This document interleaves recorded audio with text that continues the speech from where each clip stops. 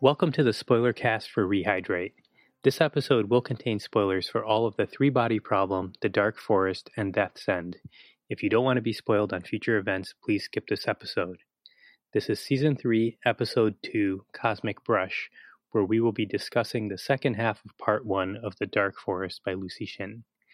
My name is Amin, and I have only read up to our current point, and also I do not mind spoilers at all, so I'm here to have the rest of the series spoiled for me. Hi, I'm Dan. I've read the series a bunch of times. Hi, I'm Talia. I've listened to the series once through. I'm rereading in concordance with the spoiler cast.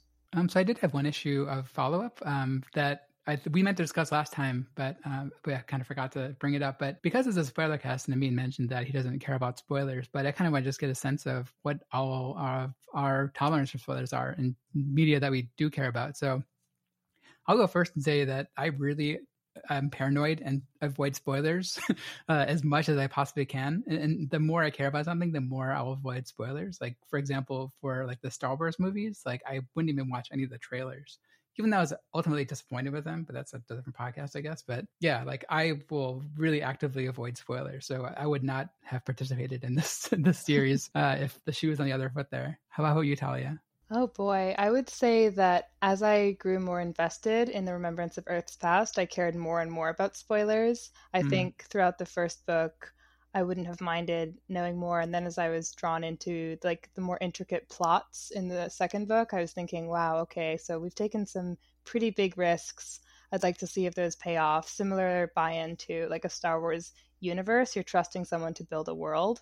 And so you're hoping that those pay off. And I think that one of the reasons I liked listening to the books, like I mentioned, was that in an audiobook version, you can't feel in your hands how much is left, how much is to go. So especially in the third book, I was continually amazed and surprised at like the new directions a book could go, as opposed to, seeing those last few pages disappearing. So I was most spoiler averse for the third book. That is true. Like, yeah, like I know, like when you're, especially like when you're watching TV or something, it's like there's like 2 minutes left. I'm like, all right, well, they're probably gonna wrap this up, or they're gonna, be to be continued or something. How about you, Amin? So I clearly don't mind spoilers. I'm trying to think if there are even things that I really like that I'm invested in. I don't think I really care about spoilers that much. I don't think it ruins the experience for me. One of the questions, so Dan and I were talking about this on Slack a while ago, and one of the questions I asked him, and I'll let him re-answer it, but Thalia, I'm interested in your answer. If you are, so you're rereading this series, so you already know what's going to happen. So how is your experience different now that you know what's going to happen as opposed to the first time when you were being exposed to all this? Yeah, Dan, can you take that just to summarize your position? Me personally, the first time and this is kind of true for all media, TV shows, books, whatever, movies, all that kind of stuff. Usually, like, I like the experience of not being spoiled for it, for like kind of the surprise and just like the overall story aspect of it, right? But I'm not overanalyzing things. Maybe I'm not smart enough to, analyze and take in the media at the same time. Like some people are really good at that, like they'll have like initial reaction videos and be like, whoa, like how did they catch all that stuff? And like, I'm just like, amazed by the spectacle of things, And if I get really into a series, then I'll go and study it more or maybe reread it. So like this series or Game of Thrones or the Song of Ice and Fire series or some movies that I'm into, like I'll go and analyze them and rewatch them. Generally, for the first pass, I'm just kind of looking for the big payoffs. Yeah, okay. That makes sense. I would say that the first time I experienced these books, there was more depth and intensity to the emotion and to following the story, and there were bigger payoffs for the risks that the author took. Secondly, I would say that rereading the books does let you appreciate moments of foreshadowing that you might have missed and appreciate some of the literary devices. I was looking at the notes from the main episode and Tim hoping that we wouldn't need to wait until the end of the third book to get to the Doomsday Battle. And I remember really mirroring that in my first read. I remember if you have a physical copy in front of you, you can see part 1 opens, and the way that they're judging time is distance of the Trisolarian fleet from Earth, and it opens 4.21 light years. And then you read, you invest like another 200 pages, you get to part 2, And right then, part 2 is like, distance of the Trisolarian fleet, 4.20. And I'm like, oh my gosh, we've only gone like 0.01. But in this reread, I'm seeing that our experience reading is mirroring what all of human civilization is going through. Like, they're waiting, they're anxious, and they're expecting to move forward faster than they actually are. Oh, that's interesting. And then in part 3, it jumps like 200 years. It's like, whoa. Mm-hmm. So like, I think like, even if like I'd skipped that much ahead and like looked at that, I would have been spoiled on it, right? Because like I wouldn't have guessed. I mean, like as soon as I read it, like I saw it, but like if I had looked at those chapter markings ahead of time, then I would have kind of been spoiled on it, and it would not ruin it, but like it would be less of a surprise. And that's actually one of the reasons I didn't put, when I was putting the reading list together for this podcast, like I specifically was like really trying to avoid spoilers and like trying to make sure that I didn't put like, because like that's the only chapter markings that they have is like distance to the, Trisolaris fleet or whatever, the distance to Earth or whatever. Mm-hmm. So yeah. But yeah, good question. Risk tolerance definitely varies, and I think we have different reasons for each of our answers. And another one, the thing I did notice in Death's End, in the very, if you have the copy in front of you, I don't know if you do, but like in the very beginning, it has the table of eras, right? And so like it has, and that's like the first. Don't even get me started on that. I know, and like I remember I'm looking at it right now, and like the first time I looked at it, and like the last one is like the second last one, yeah, like Black Domain era for the DX3906 system, 2687 to 18 million something. I was like, I saw that, I was like, what? If there's such a thing as like risk tolerance for other people, I'd say like that's where it's peaked. If I'm giving it to someone else, I'm like, don't look at the eras. I promise, just let the story unfold, because you're not trying to have that expectation. Yeah, so I mean, if you don't want to be spoiled on Death's End, don't read the table of contents, but too late. I do want to be spoiled on Death's End, so. Okay, well, let's move on to the content of this episode. So in the main episode, I do like a more detailed summary, but I wanted to kind of give like a general overview for people who might not listen to the main show. So in the last show, we kind of went over Zhang Beihai. He chooses the high-tech path forward and talks about building ships that can achieve 5% of light speed and have a full life support. We also have Ray Diaz researching how to build a bigger bomb. And we have Tyler talking to Al-Qaeda and a kamikaze expert. And we have Luo Ji living a life of luxury and embracing his role as the wall facer. We have Da Shi finding Zhang Yan. And finally, we have the Hubble telescope seeing the Trisolarian fleet through the cosmic debris of around Trisolaris. So one thing I noticed in this read, I guess like I'm more analyzing it and trying to like look for positive points about the Zhang Yan story here, and her specifically her optimism and naivety about the Trisolarian. So I thought the quote that she talks about where her and Luo Ji are on top of the mountain, and she says like, well, why can't they just come here and like just live in harmony? And Luo Ji is like, well, I'll just read the quote. So the quote's a little bit long, but I think it's interesting, and I think it's a good topic of discussion here. Go ahead. So Zhang Yan says, why do we have to drive them out into space to die? Give them a plot of land and let them coexist with us. Wouldn't that be wonderful? Luo Ji dealt silently with his emotions for the moment, and then pointed up to the sky and said, Yan, I'm not the only one who heard you just now. Zhang Yan looked up nervously. Oh, right. There must be tons of Sophons around us. It might have been the Trisolar High Council himself who heard you. And you're all laughing at me, right? No, Yan. Do you know what I'm thinking right now? He had a strong impulse to take her slender left hand, and which was lying next to the steering wheel, but controlled himself. And I'm thinking the only person who might actually have a chance of saving the world is you. Yeah, I found that part is pretty interesting, and like I think they could have expanded more on her actually having an ability to influence this plan. I don't know that she does. I think he just kind of finds it on his own. Kind of remembers it as he's thinking about Yo and Jay, and there's that scene where he falls in the lake and kind of comes to the realization. I don't know. Like I'm trying to analyze and trying to find any good parts of her story. I was unable to find that kind of optimism about Zhang Yan's storyline. I was able to use it as a tool, and I thought that Da Shi bringing Zhang Yan for Luo Ji brings Da Shi, even closer to the wall facer. And at this point in the story, Shiqiang has saved his life and has like educated him, has been his comfort as his only countryman when they're flying, to the UN.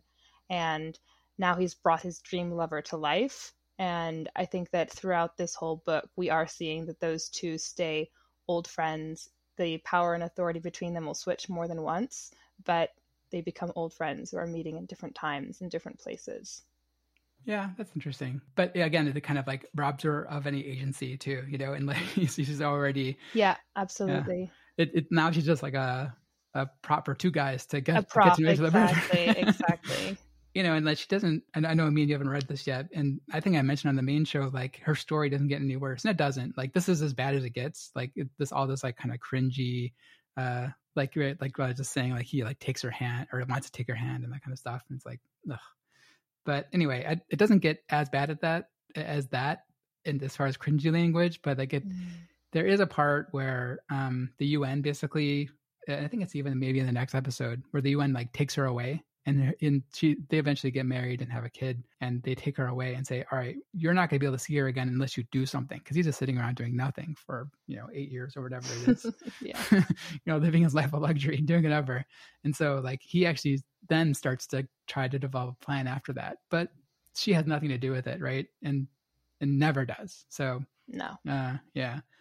I'm trying to look for ways that like she might have influenced him and like his thinking. Like I think like the part Tim also mentioned this during the show where they talk about the Mona Lisa in the Louvre and like how the smile can like convey a lot of different messages, without any talking, right? Just from the expressions, right? And I think they do a little bit of that on the ship, but it's not Luo Ji, it's other people. So yeah, I don't know. I'm just trying to like find any positive thing to talk about that section. I mean, I'm sure some like people have. In the rewrite, if it's just like Luo Ji and Zhuang Yan visiting the Louvre and then going to other different, artistic museums or things that would bring us some information about her character, and then it like is publicized that they're learning to communicate with their eyes, and that's what propels all of human civilization to like get better at communicating with their eyes, then maybe that's a redemptive place, but it definitely doesn't exist as it's written so far. Right. Yeah. Yeah. Or maybe she comes up with a plan or does something besides just have to hibernate. And then she eventually leaves them. Just take a long nap. And Thalia, we talked about this on the Made podcast, but another one of the hosts, Tim and I both confessed to just kind of skimming over all of these parts because we didn't really find it that interesting. So, yeah. I'm nodding. Yeah. But I also did notice there's a lot in these chapters, especially there's a lot to talk about painting. And, I'm trying to like keep notes and like keep mental notes, bookmarks of things that I do see. And painting becomes a big concept, especially in the third book. When we get into like these like really abstract fairy tales, and painting's a big part of that. And then, not to mention, at the very end of the book, the solar system gets folded into 2 dimensions, and he mentions a couple times that it looks like a painting.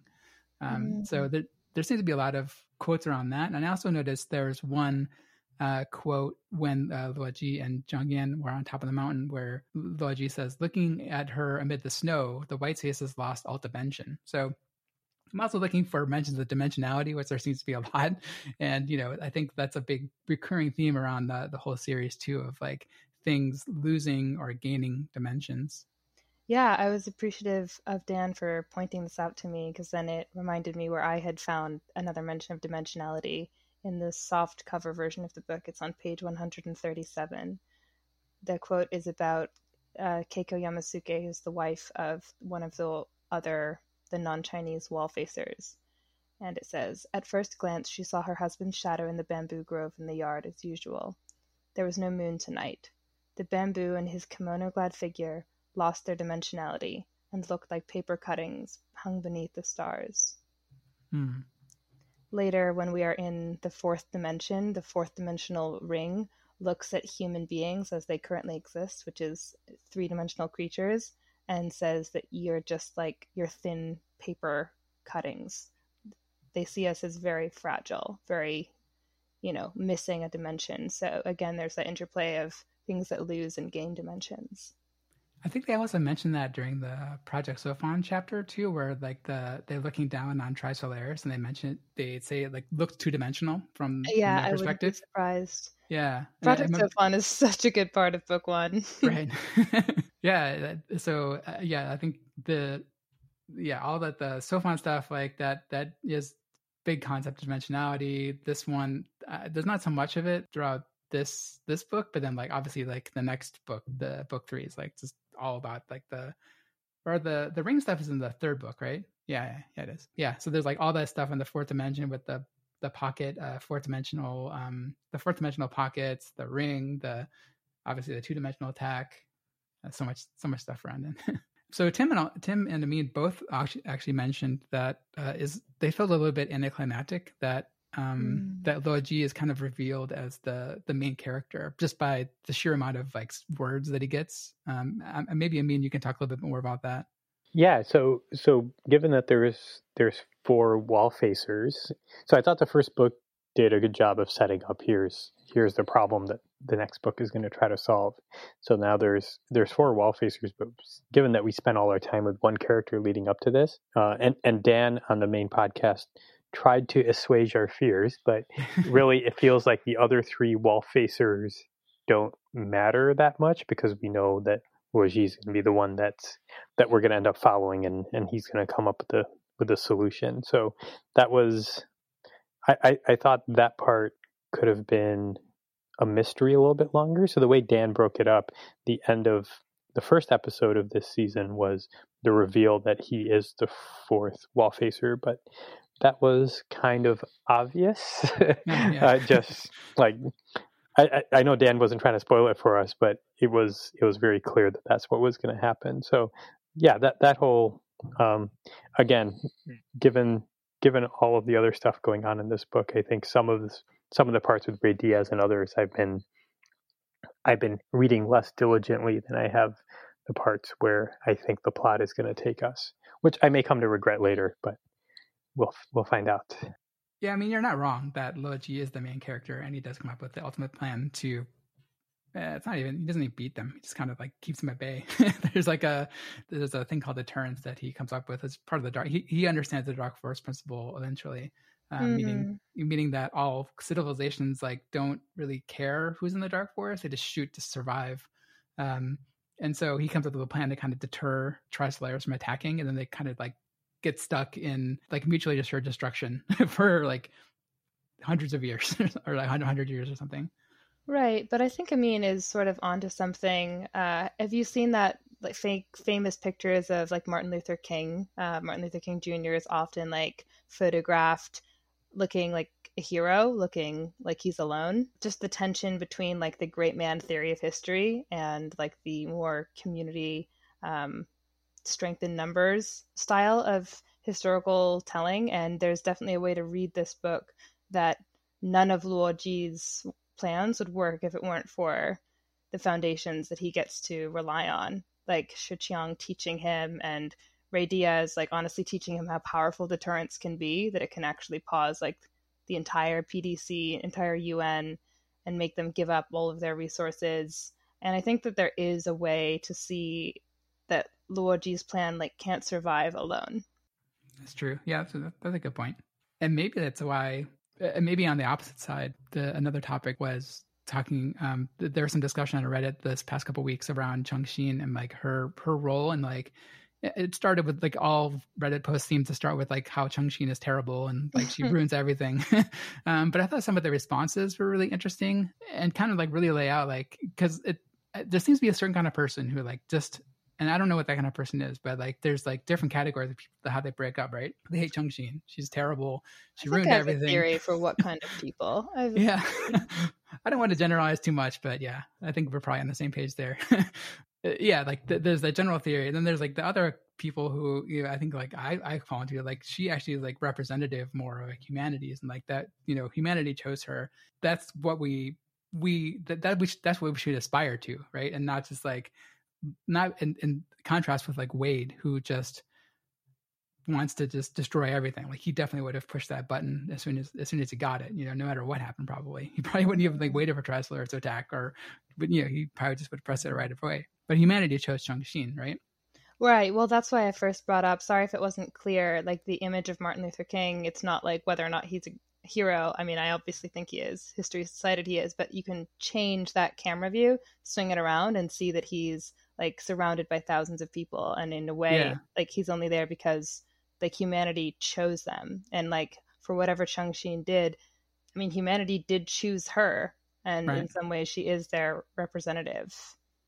Yeah, so that your comment that's what made me think is like maybe that's why Changqing gets such hate, because she's in more contrast to Luo Ji, who does get that kind of hero worship, right? So he turns into this awesome samurai guy at the end. Everyone's like, "Whoa, he's awesome!" He's like sitting there like cross-legged for hundreds of years, and so like and then you have this contrast like where Changqing doesn't use deterrence. So maybe that's why there's that hate for her, and then maybe like they wanted someone like Wade to like kind of pick up that mantle and like be a continuation of Luo Ji's deterrence. Maybe some of the nationalism in China right now for the last couple of decades, and this is supplemented by Cixin Liu's own writings. I read a collection of essays that had one of his, and it talked about mostly his fame after writing Three Body, and it talked about the like large propaganda machine that has been telling us for a long time that technological like progress and like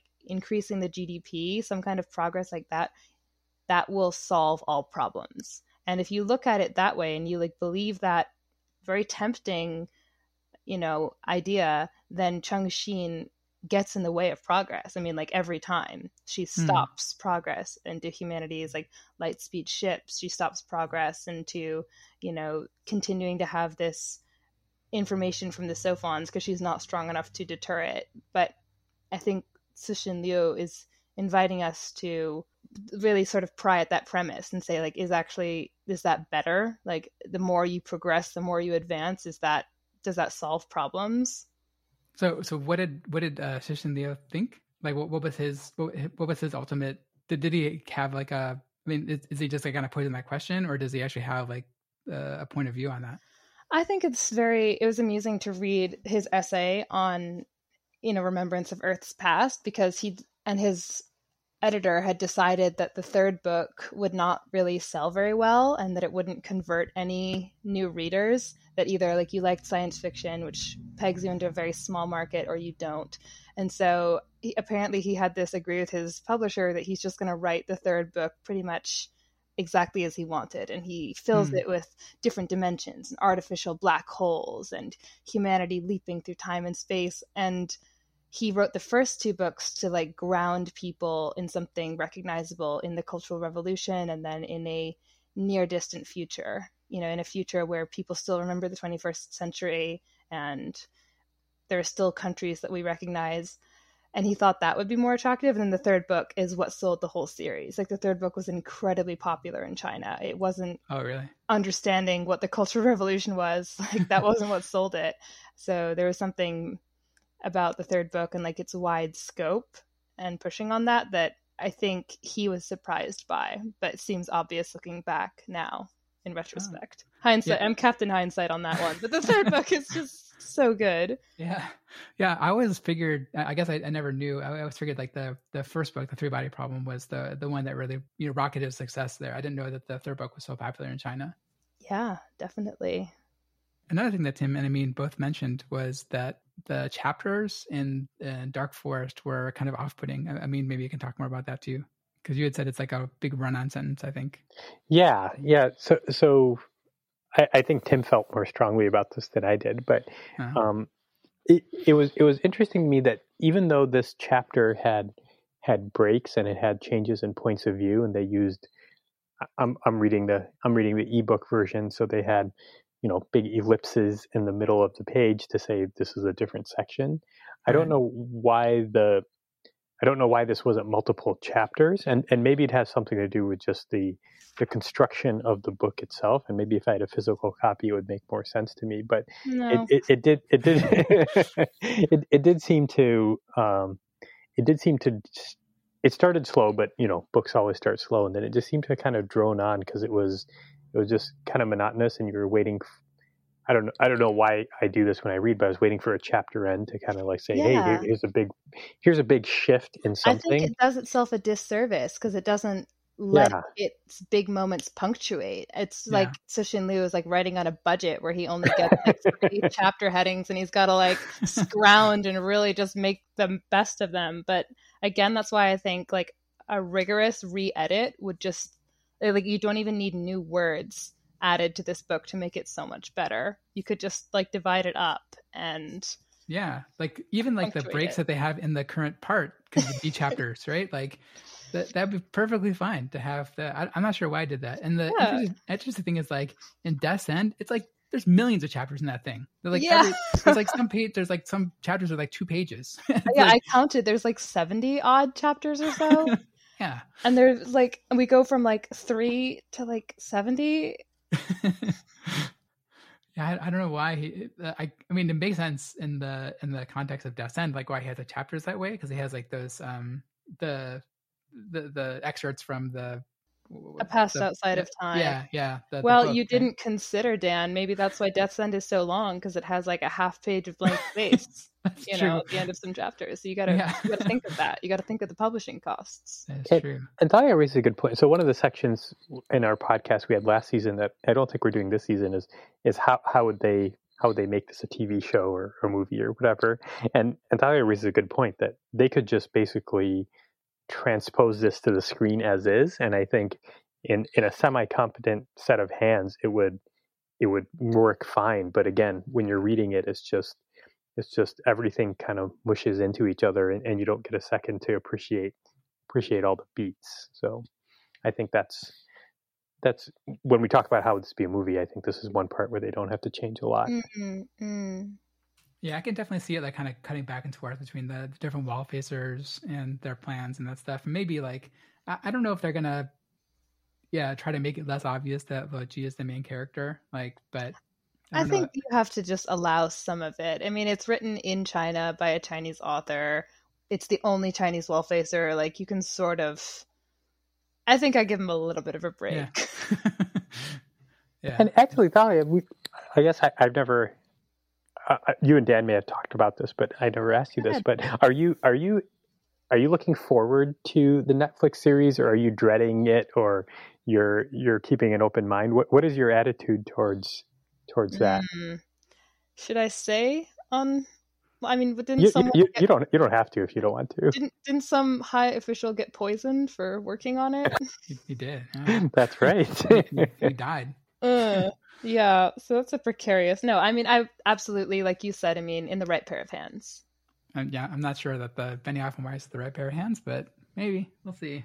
Maybe we'll be invited to consult and we can give all this feedback, once again. In the right pair of hands, it would be great. But I mean, I think I'll probably, to finish up on what Dan was saying about these different Reddit posts and how other readers were able to take this series, I think I will update my current reading guide to include maybe more of book 2, because I think that if you go in and like artificially divide it for yourself, or go in with an understanding that it's not actually like 3 gargantuan parts, that will elevate the experience. Yeah, that's true. Yeah, maybe have like artificial chapter markers. Like this is Thalia chapter 1, chapter 2. Yeah. I mean, yeah, because I mean, I think 3 Body Problem, like it seemed like the perfect amount of chapters, right? Like you could tell, like sort of like TV episodes, right? They had like punctuations at the end of those chapters, right? And here it's just like just keeps kind of going. Actually, that reminds me of a question I wanted to ask you, Thalia. I don't think I got a chance to yet. So, of the 3 Body Problem and Dark Forest, which one do you prefer, or do you prefer either of them? Of the first book to the second book? Yeah. I really did appreciate the end of the second book and the way that we've been hinted at the meaning of the Dark Forest, and then the simple way that Luoji ends up explaining it to Shiqiang, and it sort of unfolds and takes over both of them. I think that was like one of the highlights of the whole series. So I really quite enjoyed the second book, because I really liked Project Sophon from the first book, but it lacks any characters that I care about and like a have alluded to, I would definitely, cut like the first 70 pages. Yeah, How about you? I go back and forth. Mm-hmm. And I think I've reread the series like 3 or 4 times now, and like every read is like I kind of changed. I think right now, like if you were to ask me, I think Dark Forest is probably my second favorite. Yeah, so the Three Body would be the third favorite.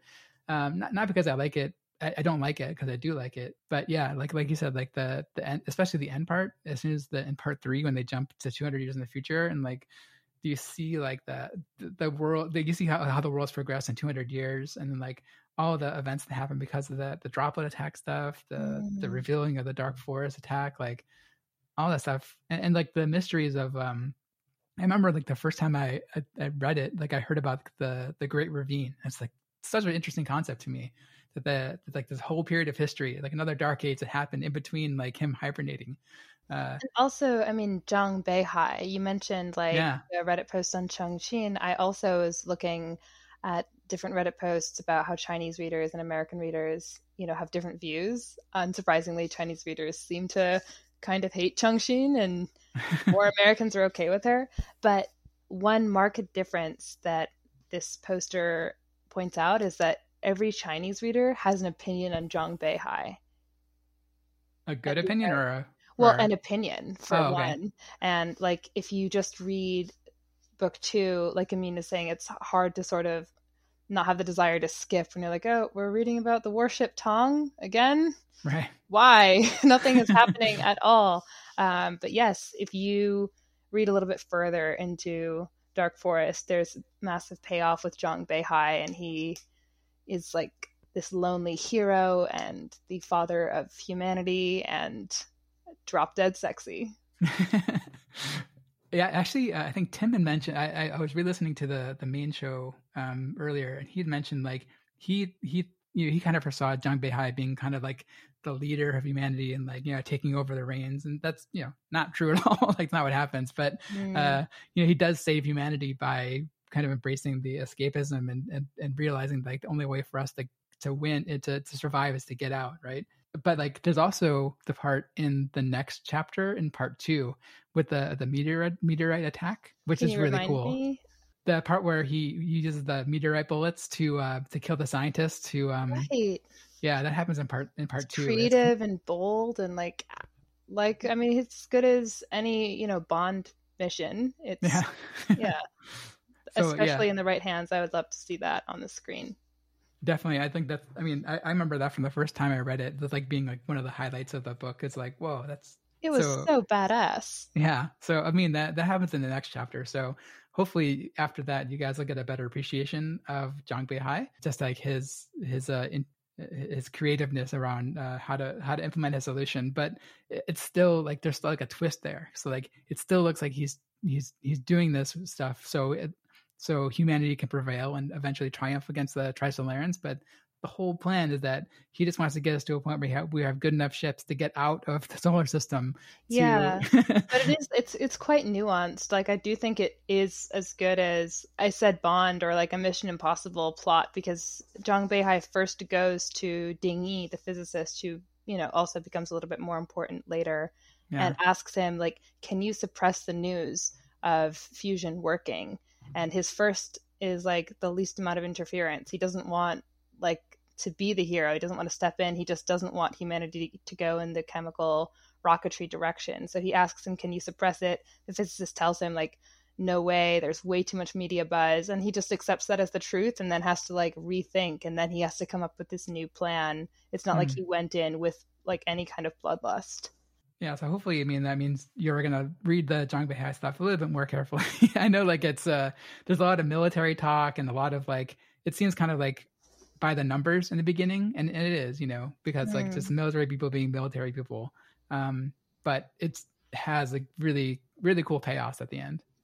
I had one comment that just was from the last spoiler cast that Amin reminded me of. So, like Amin was saying, Amin, please correct me if I'm, like, butchering your impression, but you were saying that the Trisolarans' transparent thoughts and like the implications of an alien life without the concept of lying is more interesting than the concept of like super tech aliens, right? Yeah, I think that's more interesting, yes. Similarly, I think it's hard not to really admire the work that Leo puts into fleshing out the world of humanity's future. And we talked about in the summary, we talk about Hubble seeing the Trisolaren fleet, Hubble 2, rather. Yeah. And I think that the Ringier Fitzroy telescope, which is 7 polished lenses floating in space without a barrel, humanity's first barrelless telescope, is almost like much more interesting than the concept of like a ship that has life support.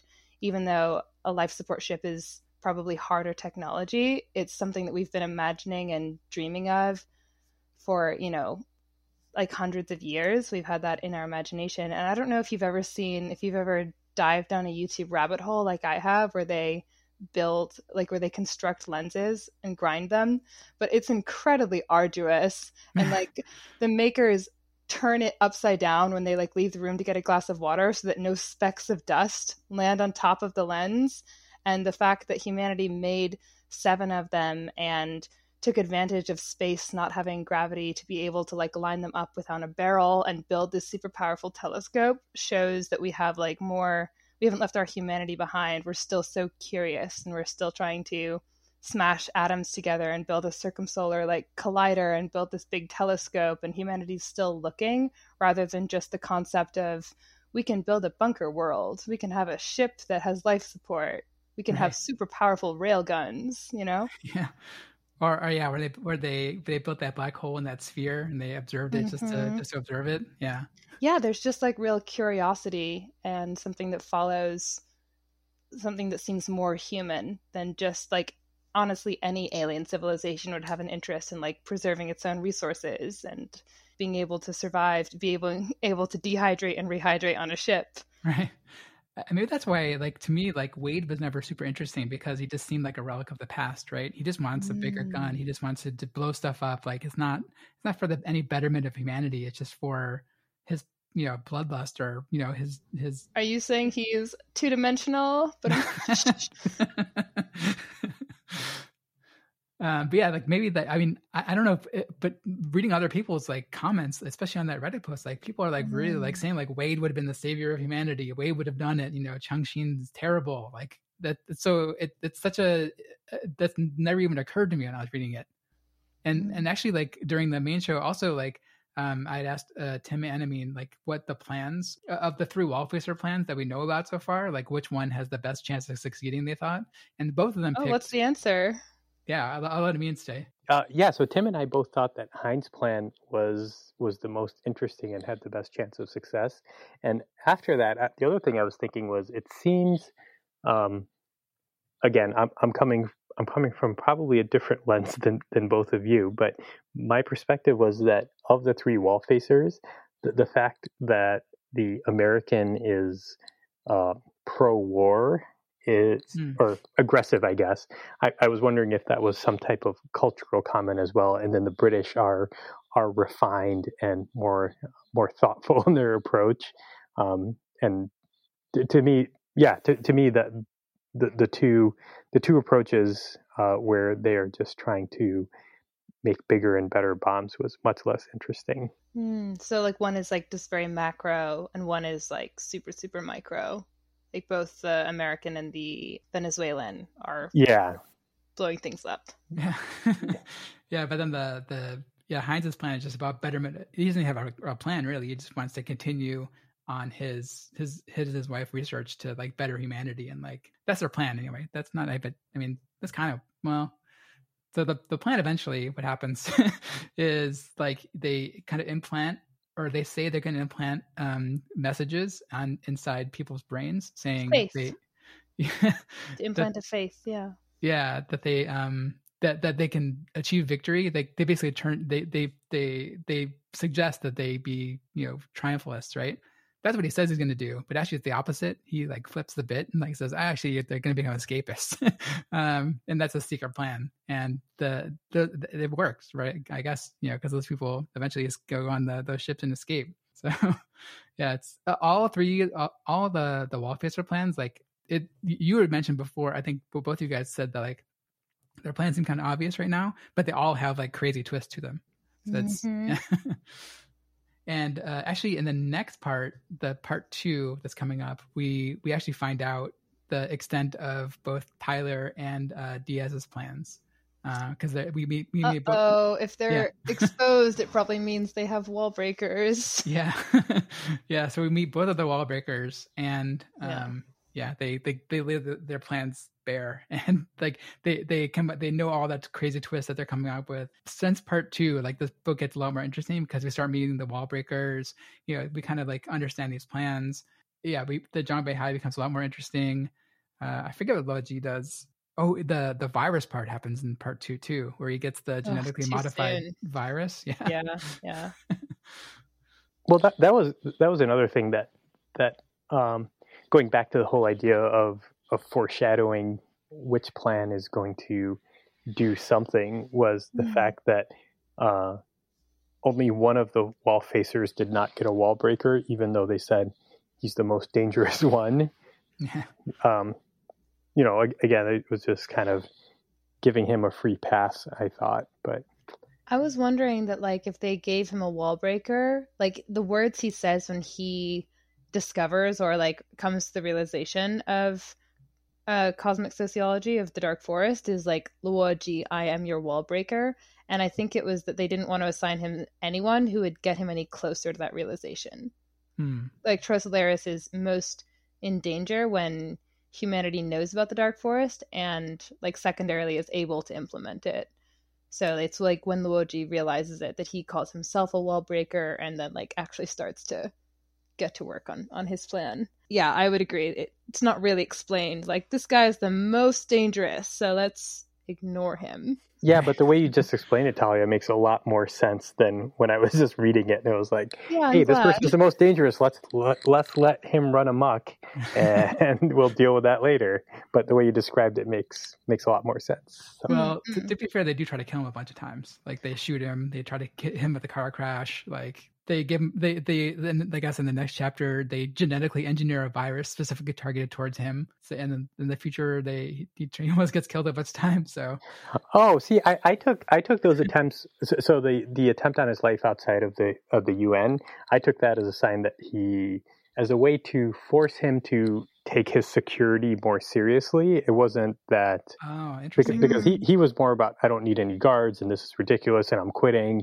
And to me, that was a way to pull him back into, to have him stop protesting so much and just have him fall in line, and then he figures out a way to exploit the situation. Yeah, it could be. I think you brought up a good point about like the two wall facers plans that are about like, I don't know, aggressive force.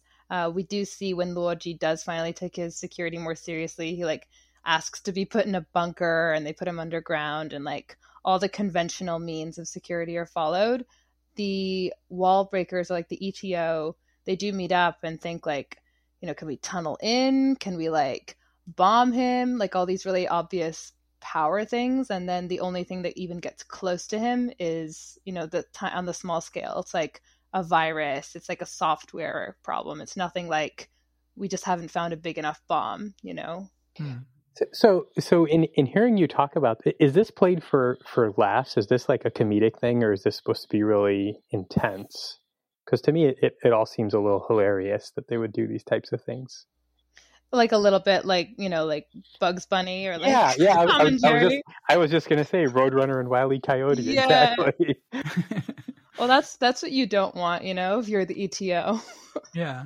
I don't know if this played for laughs. To me, like, Liu Cixin just had in his mind, like, about the genetically engineered virus, you know? And, like, that was, like, a cool way to get to him. And, like, we can't get to him through these conventional means, right? So, like, let's engineer a virus that, like, basically what happens is, like, everyone around him just gets like, a cold. But then, like, Luo Ji gets, like, super sick because, like, the virus is, like, targeted towards him. And the only way to get to him is by all the people around him getting this cold, and he eventually gets that cold. Or gets the virus.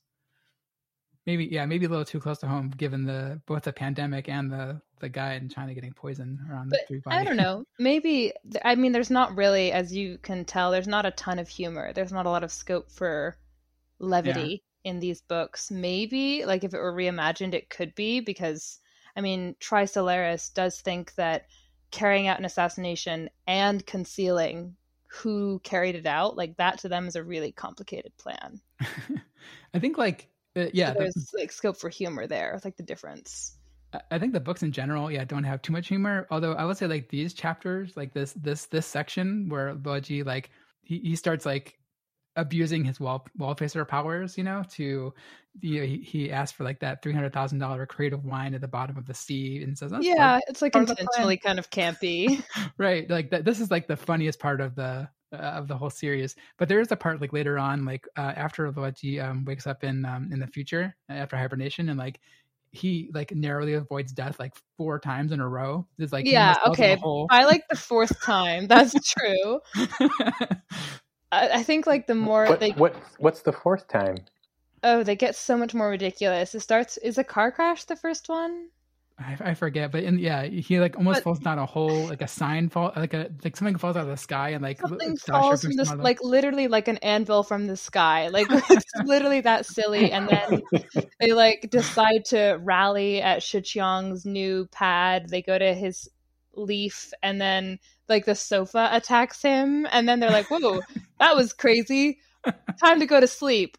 Let's order some sleeping meds." And then they order sleeping meds, and like, whoop, it's actually poison. And if you like, it just seems very silly at the end. They finally, they just again, they kind of resolve that anticlimactically. Like people show up and install a firewall. Like IT just saves the day. Just like in real life. Yeah. Yay. Is there anything you're like looking forward to specifically in the next chapter or next part? Well, now I'm looking for all the Bond-like action, so I'm looking forward to that. And I'll get it. Awesome. And then it's like Bond in space too. And do we get any more of the Trisolarans' perspective in this book, or is that not happening anymore? Because at the end of the first book, they kind of shifted the point of view to them. Do they do that in this book at all?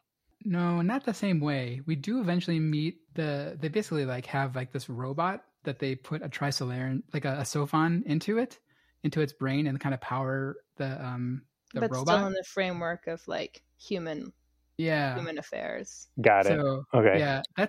But you don't really see from that. That's the and you'll have to read to the end of the series to get what you're looking for. Yeah. But it's not like the same way where you like totally switch perspectives. But there is like a really, really good chapter in Death's End where we get the perspective of a different alien called Singer, who is the one that eventually destroys the solar system. And it's the same kind of like abrupt shift in perspective from their perspective. I would agree. I mean, like we hear Zhuang Yan and Luoji, and he's like, careful, that could have been the Trisolar High Council. And like it just is a tease. You're like, wait, show me the Trisolar High Council. Like that was so interesting. I want to see it again. But no, unfortunately not. We do hear from them, but via Sophon, the Sophon robot. Yeah, but it's different like when they're telling each other, if you mess up, you will burn. Okay, that makes sense. Because like that's just how they communicate, this super totalitarian, transparent thought society. And I guess we can't see it because the whole reveal at the end of book 2 is Trisolaran civilization has changed as a result of their contact with Earth. So maybe we can't see them because the whole point is that they're changing. But yeah, it would have been nice. I know they say they changed, but did they? Do you think they actually did? I don't know. I think that was all starting the ruse. When I say change, I mean like, are you sure you don't mind being spoiled? I mean... I'm positive, yes. Okay, I mean change as in like they go from 1% of light speed to like light speed. That's a huge change. I see. Yeah. They're advancing, their society like is less like they learn to lie. So not necessarily changes for the good, but yeah. Because I was thinking you're talking about like how they try to be like, they seem like they're more friendly with us, in the beginning of Death's End. Oh yeah, no. And they're like actually no. Or they have like the droplets like protect the other ships, but the fox protecting the henhouse. So one thing I didn't spoil Amina. So in the first season, I didn't spoil him on Operation Gujung, the Zither attack. I wanted him to read that, and so I also didn't spoil him on the droplet attack for this one. So I'll leave that to be unspoiled for Amin to read because it's probably the best part of the whole series. Maybe not, but it's one of the best parts of the whole series. All right. Well, thanks for listening. Leave comments by emailing us at rehydrate@fastmail.com or on Twitter at rehydratepod. Please join us for next episode for The Spell, where we will be discussing part 2 of The Dark Forest by Lucy Shin.